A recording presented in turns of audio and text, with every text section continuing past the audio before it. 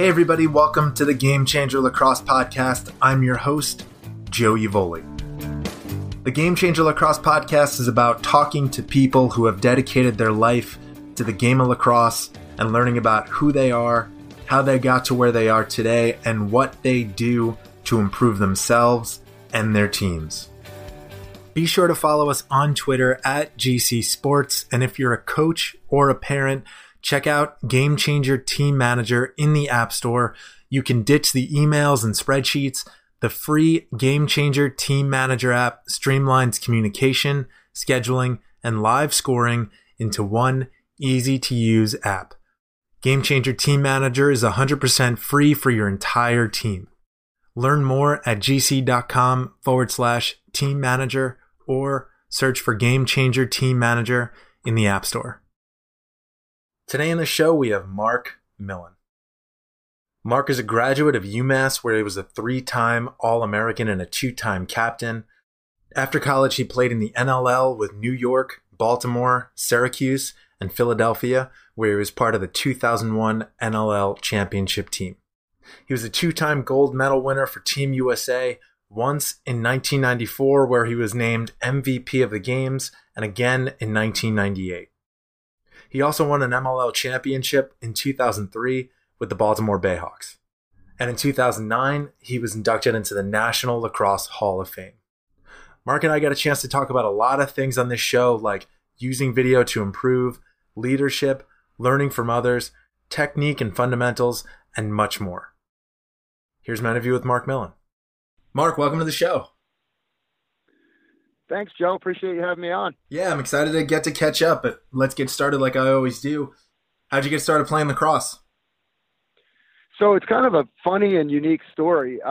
We're in a neighborhood, and, you know, everyone says the same thing for older guys. Like, lacrosse obviously wasn't mainstream, but growing up on Long Island, I grew up in Huntington, and there were some players, some young guys in our neighborhood that had played, and me and my brother, I have a brother that played, Tony, that played on the USA team, went to Towson. We played together on the 94 team. Anyway, we were just kind of intrigued by it. And we were both playing pretty serious baseball at the time. And we saw these dudes in the neighborhood with sticks, and we were kind of like, cool, man, let's check this out. We didn't know much about it. So we told our parents about it, and my dad was a teacher at Syosset High School. And he must have done some digging and ended up John Pappas, who's kind of a legendary Long Island coach and was the lacrosse coach at Syosset at the time. He's like, oh, you got 2 young boys? Cool. I'll get them some sticks and, you know, and we'll go from there. And I guarantee they'll like it. So for some weird reason, he brings home 2 defensive length sticks for us. Right. And so now me and my brother are like, what the heck are these things? Like the guys in the neighborhood only have short sticks. So we went in the garage and cut them in half. And both my parents were teachers living on kind of modest salaries and stuff. And he's like, oh my God, what are you doing? You idiots just cut this stick in half that I just got for you. Right. And he had no clue because he didn't play lacrosse. So that kind of got us our start, and started going to some camps and just falling in love with the game from there. Right. And how old were you when this happened? So I was probably like 8. My brother was 10. Gotcha. Okay. So, and you started to say this, you said you played baseball, but what other sports did you play while you were growing up? So I was into, like, I did everything. I was really seriously into baseball. I was really into, like, BMX biking and like, freestyle, like riding on ramps and stuff. And then for team sports, you know, played basketball, played football in like middle school and high school. But I wasn't like all in on all the other sports. Like our neighborhood, we just played sports all day. Right. Mostly into baseball, and then I played kind of like rec and, you know, a little bit of football, a little basketball, and then was definitely into BMX as well. Right. And so do you remember, at what point did you start thinking, hey, lacrosse is something that I want to take more seriously. This might be the thing that I might want to play at the next level? Yeah. So shortly after the cutting of the shaft incident, we then went to a lacrosse camp at Portledge School. I forget. I think it's in Locust Valley maybe. And there was like a bunch of USA players there. I remember I'm trying to think of who was there, but it was just a cool experience. And like Brendan Schneck, who was a big USA player at the time, played at Hopkins, was there. And we just kind of, fell in love with the sport from there. Right. And started playing a little more seriously, and then kind of evolved a little bit out of baseball. And so by that time, I was probably like close to 10, and really started falling in love with it. Right. So do you remember who were some of the idols that you looked up to? So I loved, lacrosse just was not mainstream. You had one time a year, even back then, lacrosse was on TV. So the finals were on, the final 4 games were on ESPN, and Hopkins was kind of the team back then. And so I loved Hopkins, and Craig Bouvier was number 9 for Hopkins, and Brian Wood, number 15 for Hopkins, were kind of my 2 favorite players at the time. I chose the number 9 partly for Craig Bouvier and then partly for Greg Nettles, who was my kind of idol in baseball. And but Bouvier was like 6'4", 6'5", and I didn't see myself being that big, and Brian Wood was a little smaller.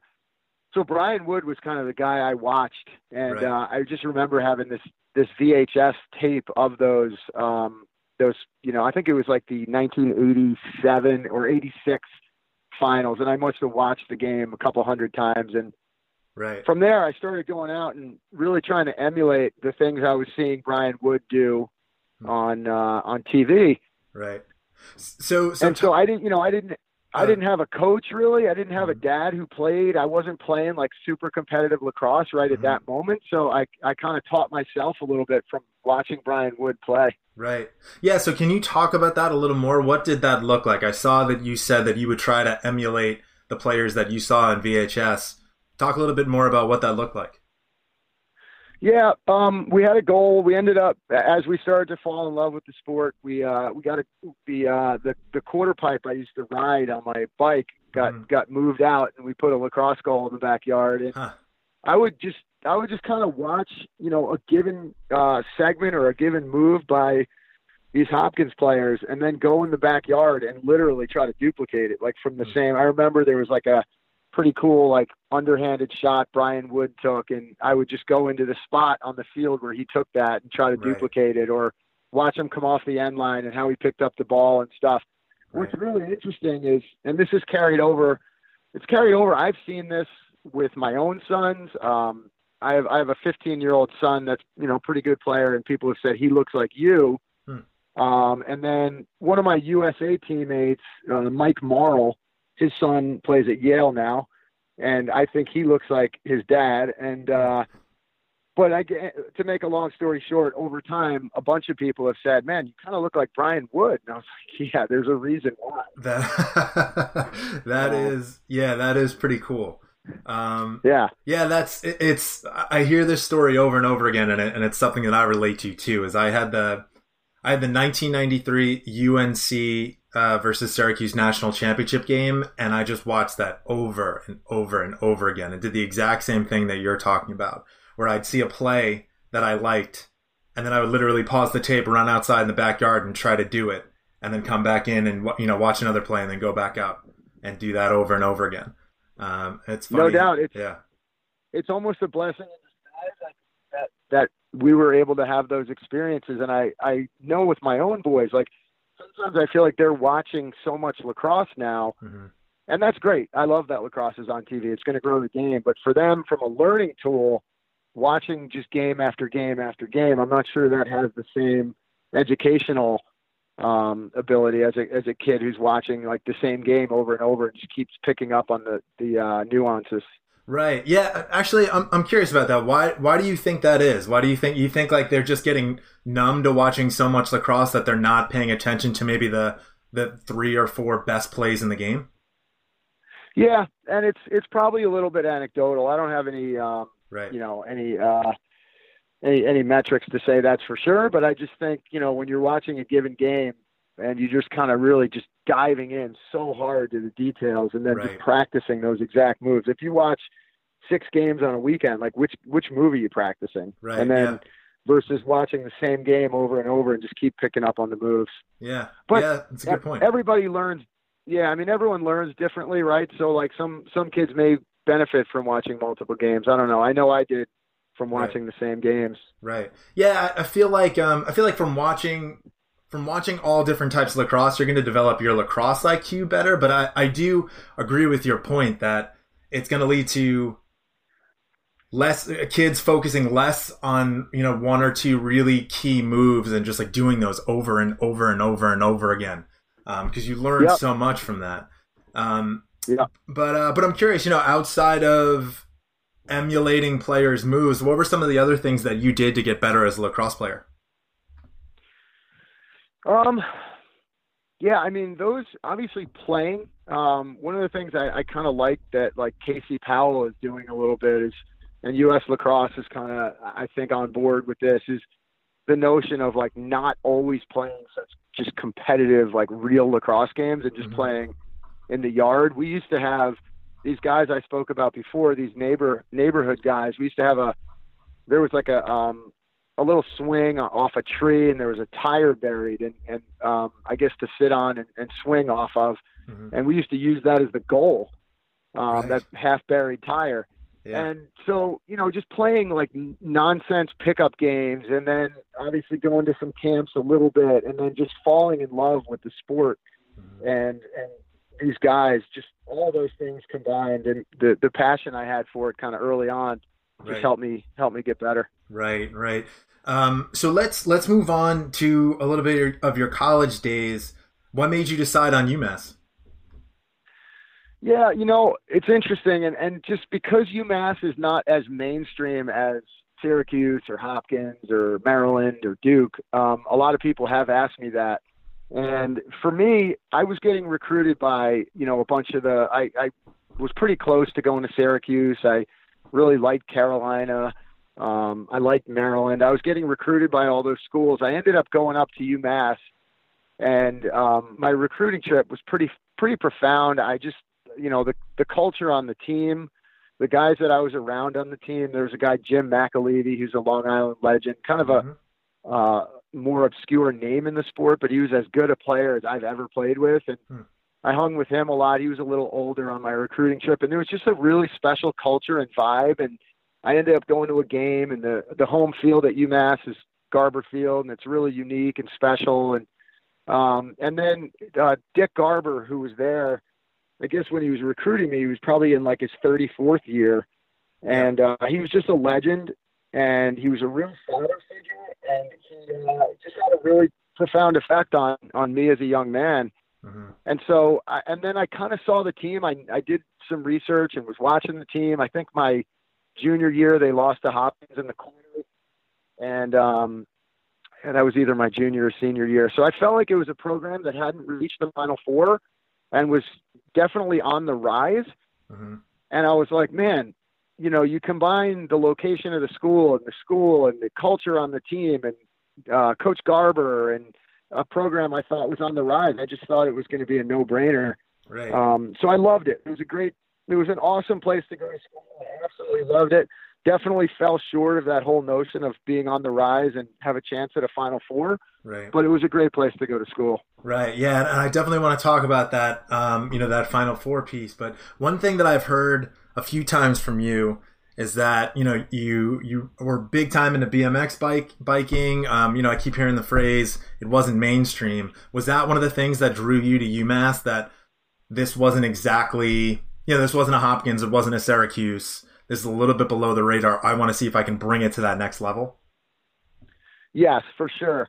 And I wouldn't say like that was my sticking point. Like I wasn't a high school kid and saying to myself, like, I want to go help a team get to the Final Four for the first time. But as I started to go through all of the factors in making a decision on a school, that was one of them. I'd seen these teams in the Final Four for so long, and I was like, man, it would be pretty cool I love this place now, or I'm falling in love with it, with the coach and the culture and all these things. And I was like, man, if I could help take them to a Final Four, which I think they're heading towards, that would be pretty exciting and pretty unique. So definitely. Gotcha. So when you arrived on campus for that first semester, did you feel like it was a fit right away, or were there any transition issues? You know, interestingly, like I think a lot of, and I have guided young men and that are on the way to college. It wasn't a fit right away just because I was a little homesick. It had nothing to do with the school or the program. Right. I remember calling my parents kind of right away and being like, I think I made a mistake. I think I want to call Hofstra and maybe go to Hofstra. Huh. And my parents, you know, were great and really, you know, both school teachers, and just kind of said, let's, you know, if you want to go to Hofstra, great, but let's just give this a little bit of time and just hang in there. And once the homesickness had gone away and I got around the guys and got more comfortable, it definitely was a fit right away. Right, right. And so why do you think you were a little homesick? Was that one of the first times that you had been away from home for so long? Yeah. Well, yeah.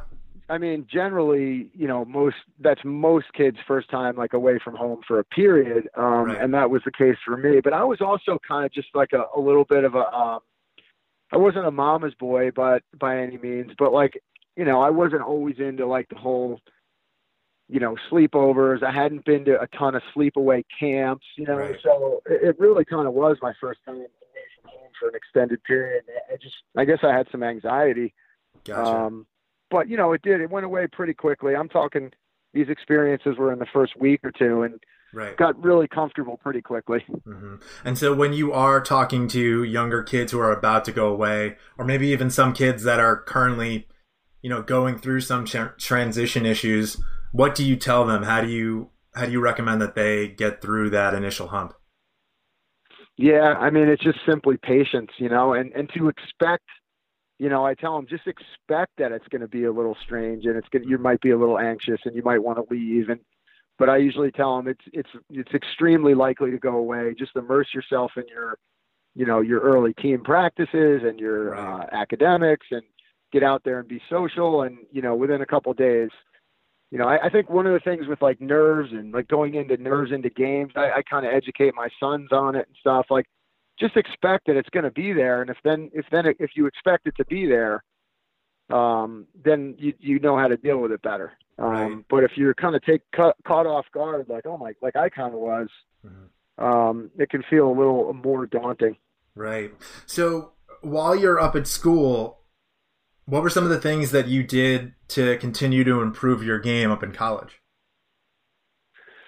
Yeah, I would say, you know, really simple things. Like, I've always used shooting as an ability to create confidence. I don't think you need to get confidence just from having a good game or practice. So what I did, you know, and I was a little bit of a late bloomer. Like, I wasn't, you know, a top 10 or 15 attack recruit in 1989 or whatever.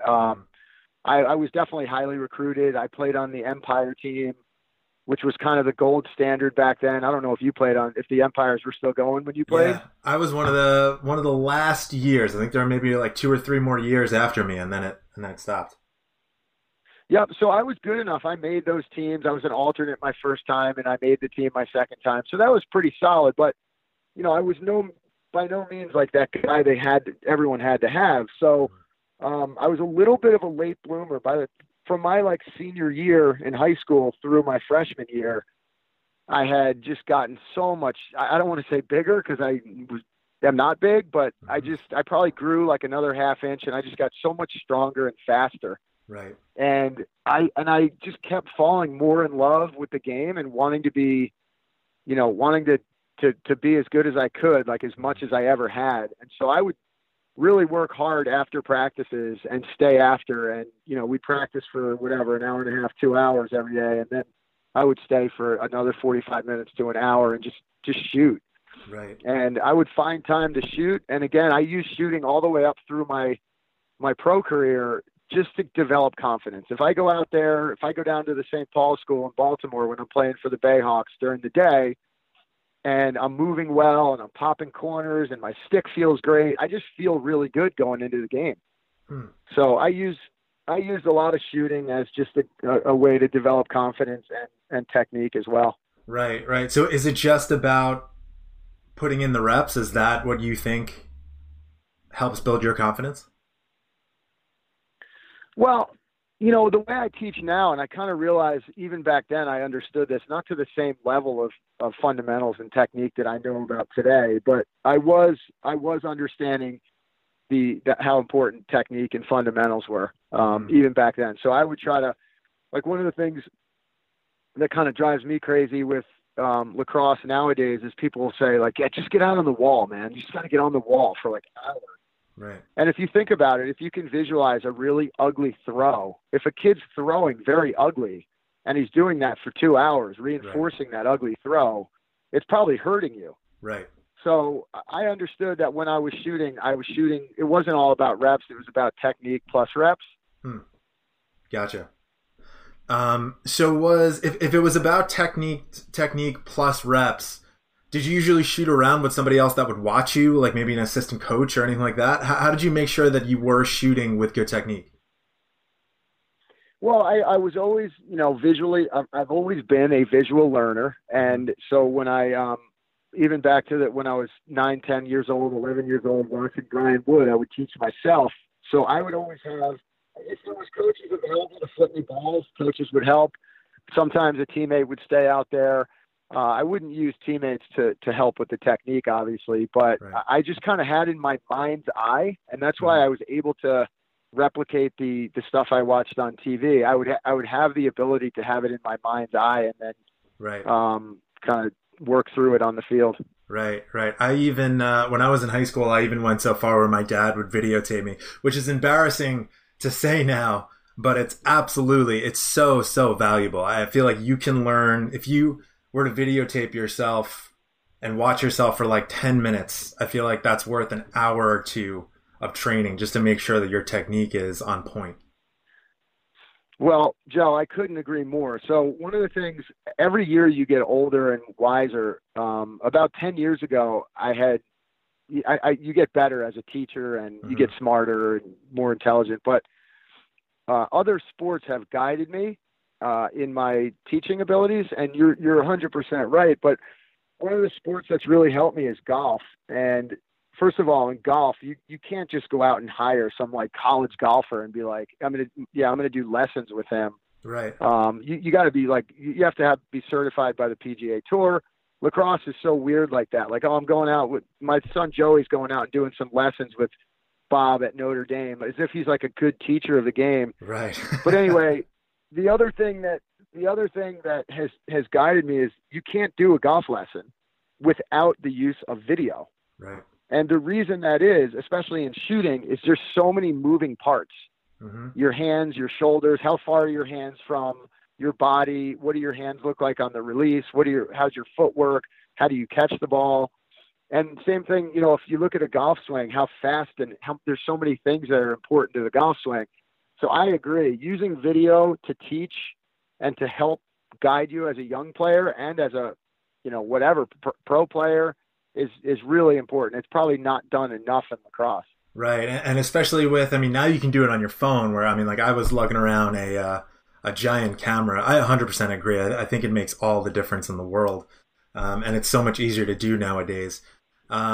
So one other thing that I wanted to talk to you about is one of the things that I tried to copy from you was your split dodge. And I remember seeing an article on Inside Lacrosse about one of the ways that you developed it. And I couldn't remember if it was something that Inside Lacrosse asked you to do or if it was something that you did, when you were in high school or in college. So I wanted to see, could you talk a little bit about how you worked on your split dodge, how you developed that? Yeah. So first of all, it's so humbling. One thing you get out of this sport, you don't get millions of dollars and, you don't get the riches, but, when you hear of young players that have, learned part of their game as I did from like Brian Wood, it's a great feeling. So I appreciate you sharing that. Yeah. So I don't know that I can pinpoint a time and place where that split dodge came from. I don't have a specific player at UMass, or I know that I really wasn't using that, that type of downhill speed dodging in high school. So it's just something that I can't pinpoint the exact moment, but it's probably one of those things that was in my mind's eye. I had seen it somewhere else and I just started working on it. But it really changed my game. Just the ability to go downhill and just kind of run right at the guy and just make a quick move. Right. Was so, was especially against like these big, strong D1 defenders. So I can't tell you exactly where it came from, but Right. it's cool that you looked at it and used it. So here's what I remember from the Inside Lacrosse article was, it was using football lines, using the lines on a football field, and what you did was you just tried to jump off one leg to the other line and just literally back and forth. You just zigzagged across the field, just trying to push off each leg just to build that strength. And I don't know if it was mental or whatever, but I felt like, when I did that, I did it all the way up through college. When I did that, it made me such a better split dodger, which was like my main move. So it absolutely helped out. That's awesome. Yeah, I mean, I recall using that and talking to Inside Lacrosse back in the day about that. Right. It really is just creating that load. Yeah. And I've kind of evolved my teaching of the split dodge too over time. I've been doing it for quite a long time, and I've just used some like more simple tools to help kids understand kind of the footwork. But to this day, the most important part of the split really is, and there's a lot of important parts to the split. Your hands are crucial, and your timing and your footwork. But the load, as you pop off that inside leg and drive, the load is important. So all the way back to the same thing you're saying about what the Inside Lacrosse article showed. Yeah, absolutely. It helped so much.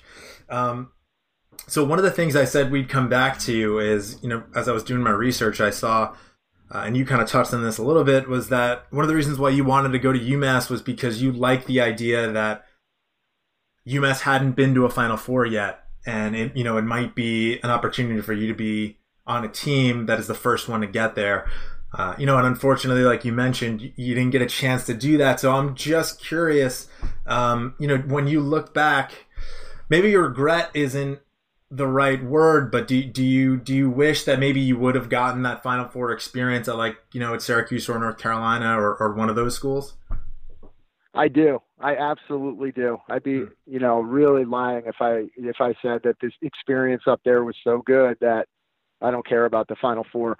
There's been some stuff written over the last couple of weeks about kind of my mentorship of Grant Ament, the Penn State attackman who has just dominated this year. And we're really close, and we've had a relationship for 10 years that stems back to him coming through my camps. And just recently, before the Final Four, I just told him, make sure, obviously you want to win, but I said, really take this in. Like, this is the pinnacle. This is the Mecca. There's never going to be anything better than this. And for me, I was going to Final Fours at Rutgers and Maryland. So it wasn't about the NFL stadium. It was just the pageantry of Memorial Day weekend. And so for sure, like, I really regret, and I regret not being able to somehow lead my team at UMass there. I don't regret, I don't have a school.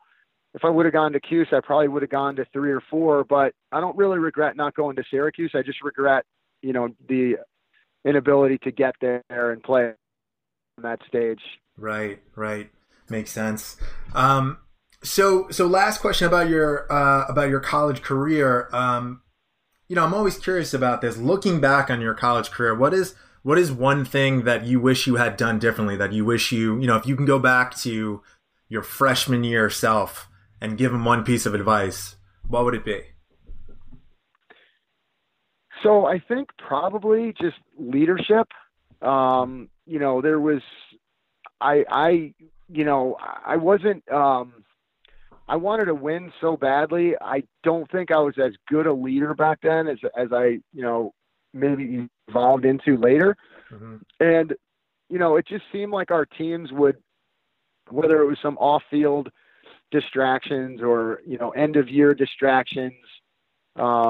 And listen, this is just my kind of burden. I mean, there's 100 things that the players could have been more focused, and there's so many factors. So my lack of, my own thoughts on my leadership are probably stronger than they really are. I don't know how much I really could have done, but maybe just, trying to lead a little better and keep the guys focused. I feel like our teams, it was so cold up there, and all of a sudden the weather would break into like April and May, and I feel like there would be some distractions. And Right. obviously lacrosse was a little different back then. Distractions were more accepted by the coaching staff, sort of, and not really accepted. No one wanted the guys to be out doing the wrong thing, but it just was a different culture than it is now. But I just feel like there were some distractions, and maybe towards like playoff time, we went to the playoffs 3 years of my 4, and we lost in the first round each time. Right. And so that was pretty disappointing. And I would say the biggest thing, I worked really hard to get better, and I had a lot of fun. And could I have led a little bit more? Maybe that would be my only regret. Right. And when you say leadership, do you mean leading by example, or what exactly do you mean by that? Yeah. So probably vocal. Maybe grabbing a group of guys, because it's hard to lead on your own. Right.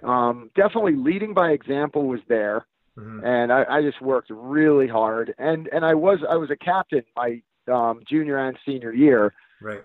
And so I was a leader. I was a captain 2 years, but could I have, and I didn't really know how to do this. I talked to Coach Canella about this recently, and they do a lot of work on creating leaders and understanding, teaching guys how to be leaders. So again, I'm probably being pretty hard on myself.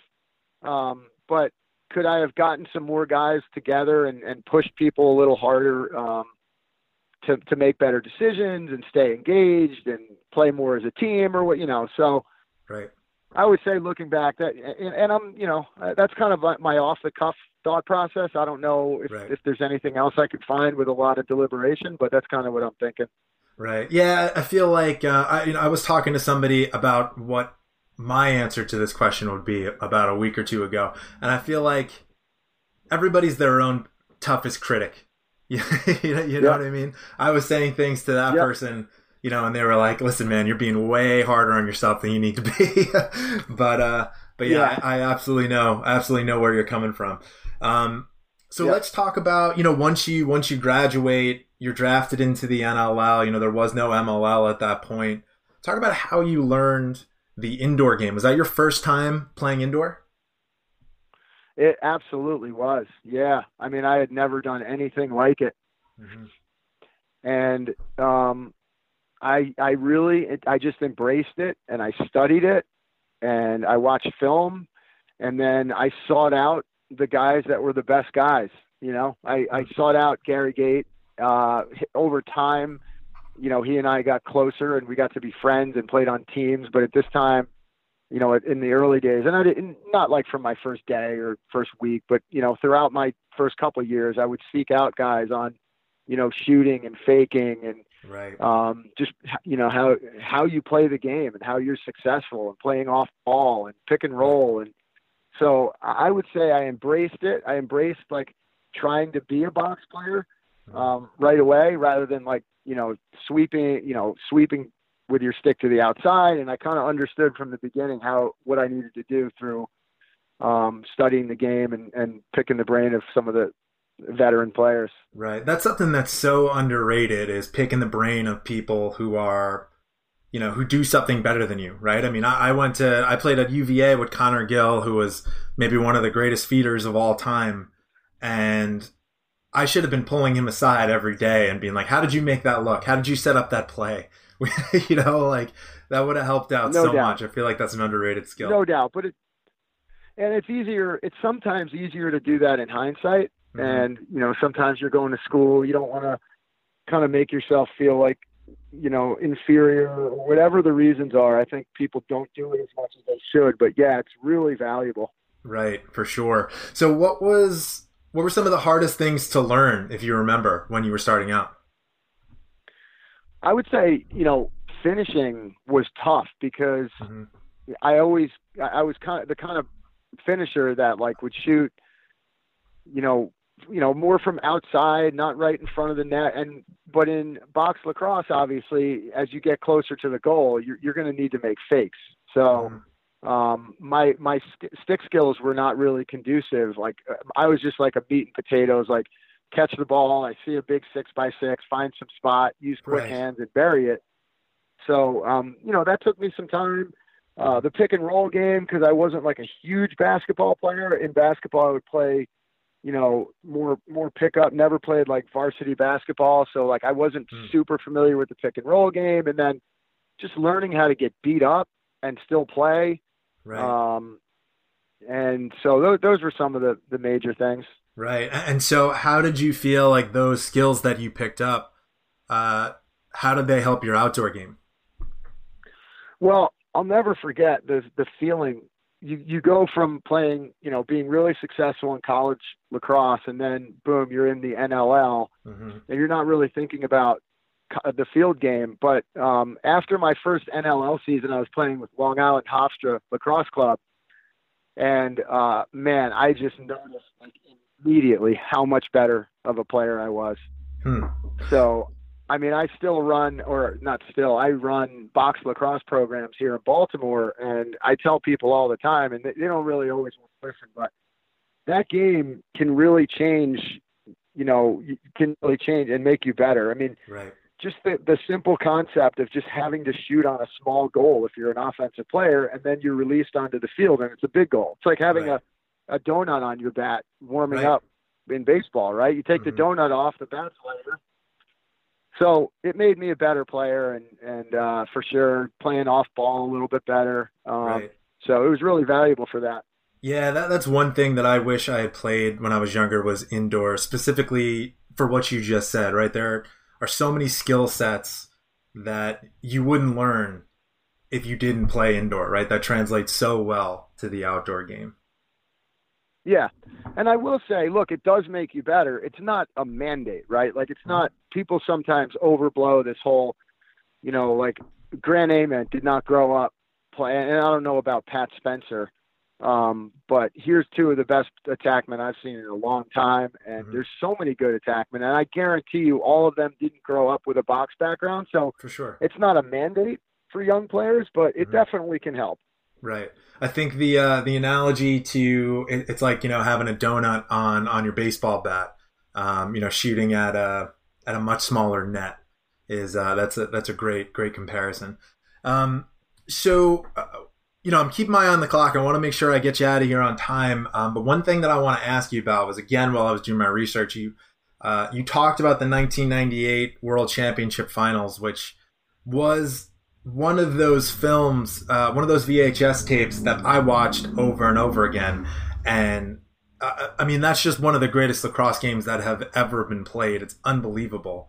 And so one thing that you said about that game was that you just remembered how calm you remained in that moment, being on that field. Can you talk about why specifically that's what you remember, and maybe how did you develop that? I mean, that must have been the biggest stage that you were on in such a tight game. How did you remain calm? Yeah. So, I mean, really, when you think back at that, there was no reason to be calm. I think one of the things that hurt that team a little bit was that, we hadn't lost, the U.S. team hadn't lost since 1978. Right. And lacrosse is starting to pop. This was one of the biggest lacrosse events in the world, in the history up through that time. I mean, bringing the games to the U.S. for the first time since '82, and we hadn't lost, and Team Canada had the Gates and Grant and Marichak and Tavares, and there was a lot of pressure on us. And I think some of it was self-imposed, and because there was no crazy media. But I think the tightness for sure. I mean, I think the score was like 11-2 at one point, right? And then we really got tight, and it was. To your point, it definitely will go down, or should go down in history. It's one of the best games that was ever played. I mean, just looking at the players that were in it and what the score was and the way the score finished. As far as I just was calm. I don't know. I mean, I was feeling really, I felt great in that game. I felt fast. My stick was in great shape. I mean, I felt really good about my stick skills. And I also just didn't want to lose. So like, I don't even know that I can pinpoint exactly why. Sometimes there's games you play that there's, almost like a higher power that's just guiding you. And I'm Right. not really sure what that is exactly, but I just had a lot of confidence and poise, and I knew I didn't want to lose. I mean, Coach Tierney, I think, has told the story. I don't want to quote him, too specifically, because I don't know if he'd tell the story exactly the same way, but there was an overtime timeout. He kind of looked around, and I think he felt like a bunch of guys their eyes were starting to get a little big. And I mean, not all the guys, of course, but I was just confident. I wanted the ball, and I wanted to make a play for us, and I just felt really calm during those moments. Right. It really is an unbelievable game. I really recommend anybody listening who can go back and watch that game. It's unbelievable. I mean, it was, I remember being in high school and like literally watching it on TV and almost sweating. It was unbelievable. It was. I mean, one of the last things I'll say about that game is like, I may throw that game in on YouTube, or I have the discs or whatever. I throw it in every year or two or whatever. And you almost can't believe what the score is at that point. And then, it's going to go down to the wire. And we really almost lost in regulation. And it's almost unbelievable to this day when I watch it that the score got to where it was. I'm pretty sure it was 11-2. Yeah. And again, I think there's a massive number of Hall of Famers in that game. I mean, just unbelievable. The D. Tomasos and the Volkers and the Shecks and Ryan Wade, just guy after guy is in the Hall of Fame now. So it's a pretty special game. Yeah. And I mean, the one thing that I remember too is that was, I mean, you had always, obviously everybody knew the Gates growing up. And I'd always seen highlight reels of them, but I've never really seen a full game of them playing. And, I mean, there was you on the team. There was, Casey Powell, you said the Wades, like so many players that I was excited to see. And then, USA's beating Canada 11-2. And I just remember Gary Gait. That was the first time that I was like, oh wow, I totally get why that guy is considered one of the greats of all time. I mean, he just like almost put Team Canada on his shoulders. It was unbelievable. Yeah. I never seen anything like it. Such a great game. Paul in that game, Paul Gait in that game was pretty spectacular as well. I mean, he canned a bunch of outside shots, and it's one of those things. I mean, I hate to use an analogy, crash, but an accident, right, has to have a bunch of things happen, right, to go wrong at the same time usually, and that's what it was. I mean, we kind of stopped playing. I feel like we got up to that lead, and all the pressure came off, and they stepped up. They were making plays. We were flat, right. So it was epic, and I was just so emotional after that game because I was like, oh my God, like you just the emotions just leave you. You're like, thank goodness. Right. Yeah, I'm sure we did this. I mean, if we're gonna lose, they ended up losing a couple of years later, but I don't think we wanted to lose on our soil at that time. Exactly. Yeah, I'm sure that's where a lot of the pressure came from, for sure. Yeah. So let's talk a few questions. For any of the younger players that might be listening. So besides the basic like going to the wall and things like that, what's one thing that you would recommend young offensive players do to improve their game? Well, I mean, in my opinion, and I know it's just a question, but I mean, in order to do it right, you probably need like 3 or 4 things. I mean, the one thing is you just gotta get the stick skills. Mm-hmm. And one of the things I've done over time is been so much better at teaching catching. To me, if there's one skill you can get good at, like the one skill you have to have, you got to be a really good catcher because it sets up the next play. If you catch well and you're near the goal and open, you can shoot right away. If you have to catch poorly and, like sometimes it can slow you down, you get checked. So if you catch well in a certain spot, you can dodge right away. You can hit the next guy right away. So stick skills and really learning the absolute fundamentals of stick skills. If you can learn that, then you're going to be in really good shape. You're going to have a good chance to be good.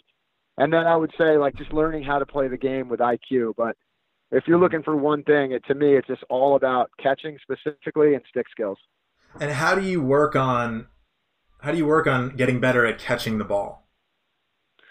Well, the rebounder and the wall. I mean, the way I teach catching is, you got your hands really need to be vertical, and you can't have people talk about catching an egg and catching with soft hands, and it's shocking when I travel the country doing camps how many kids have some kind of little.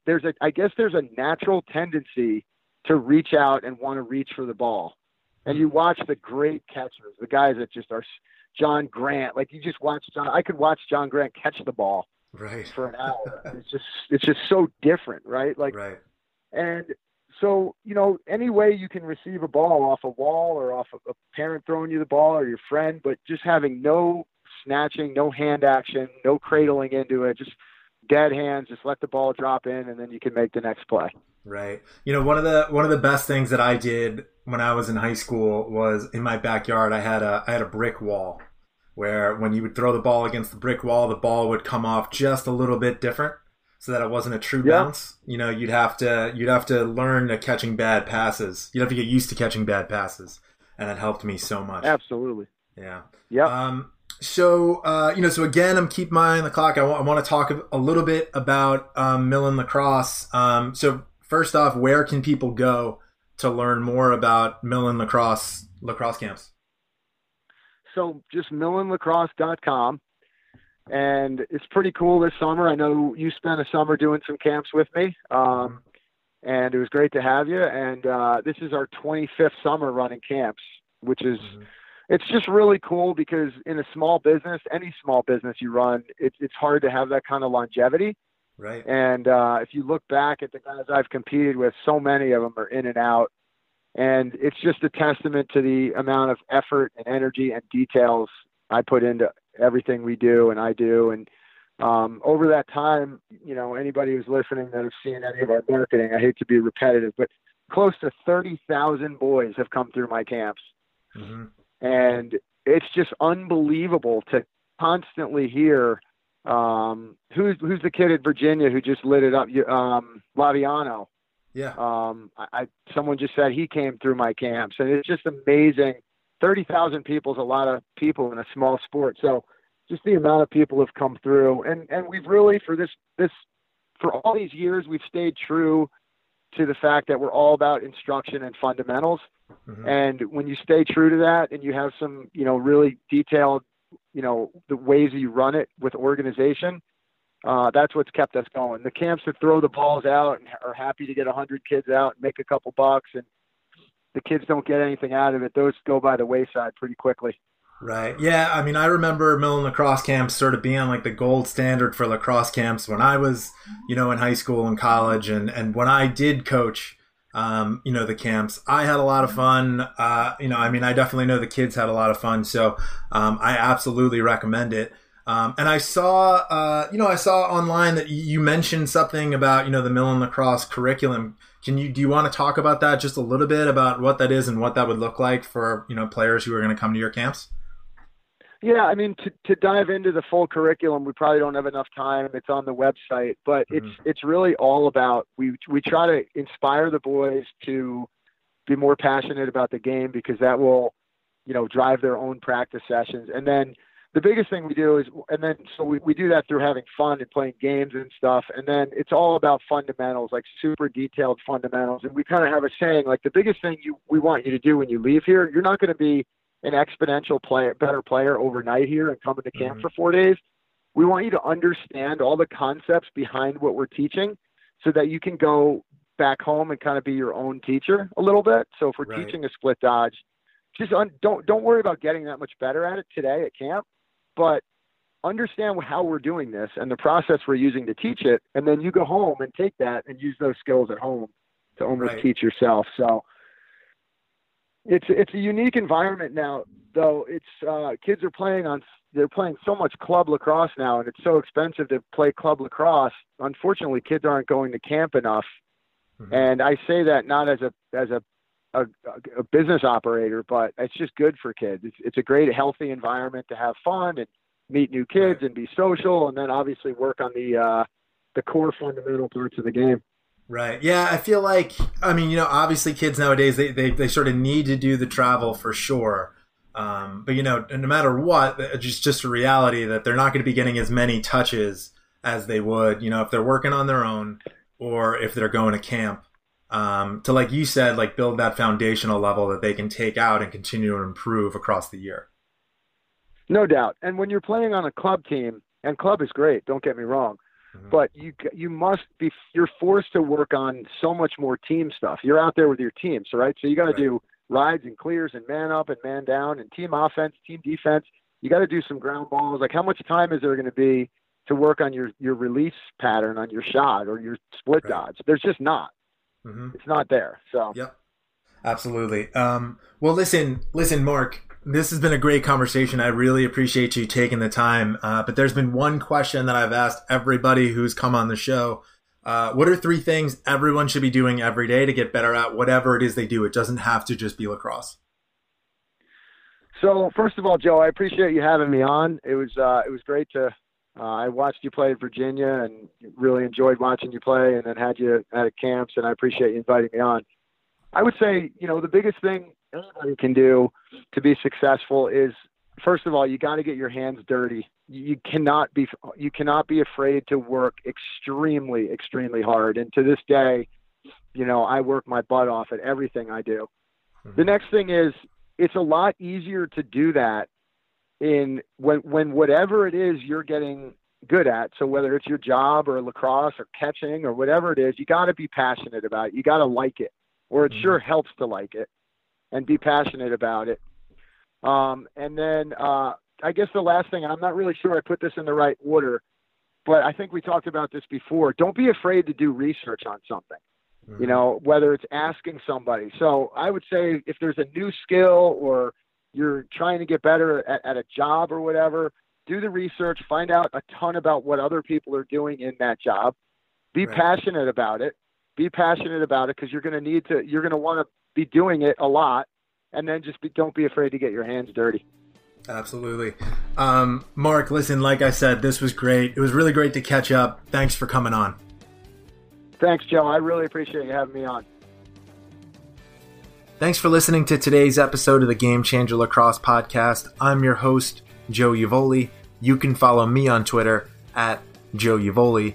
You can find more episodes of the Game Changer Lacrosse Podcast on The Season at theseason.gc.com. If you like the podcast, please take a second to give it a positive review on iTunes. This helps more people find the podcast. Be sure to follow us on Twitter at GC Sports. And if you're a coach, a parent, or you run a travel or club team, check out Game Changer Team Manager in the App Store. It's an essential, all-in-one scheduling and communication app for lacrosse coaches and parents. Game Changer Team Manager is free, it's easy to use, and it doesn't serve ads. Learn more at gc.com/team manager. Until next time, keep working and keep getting better.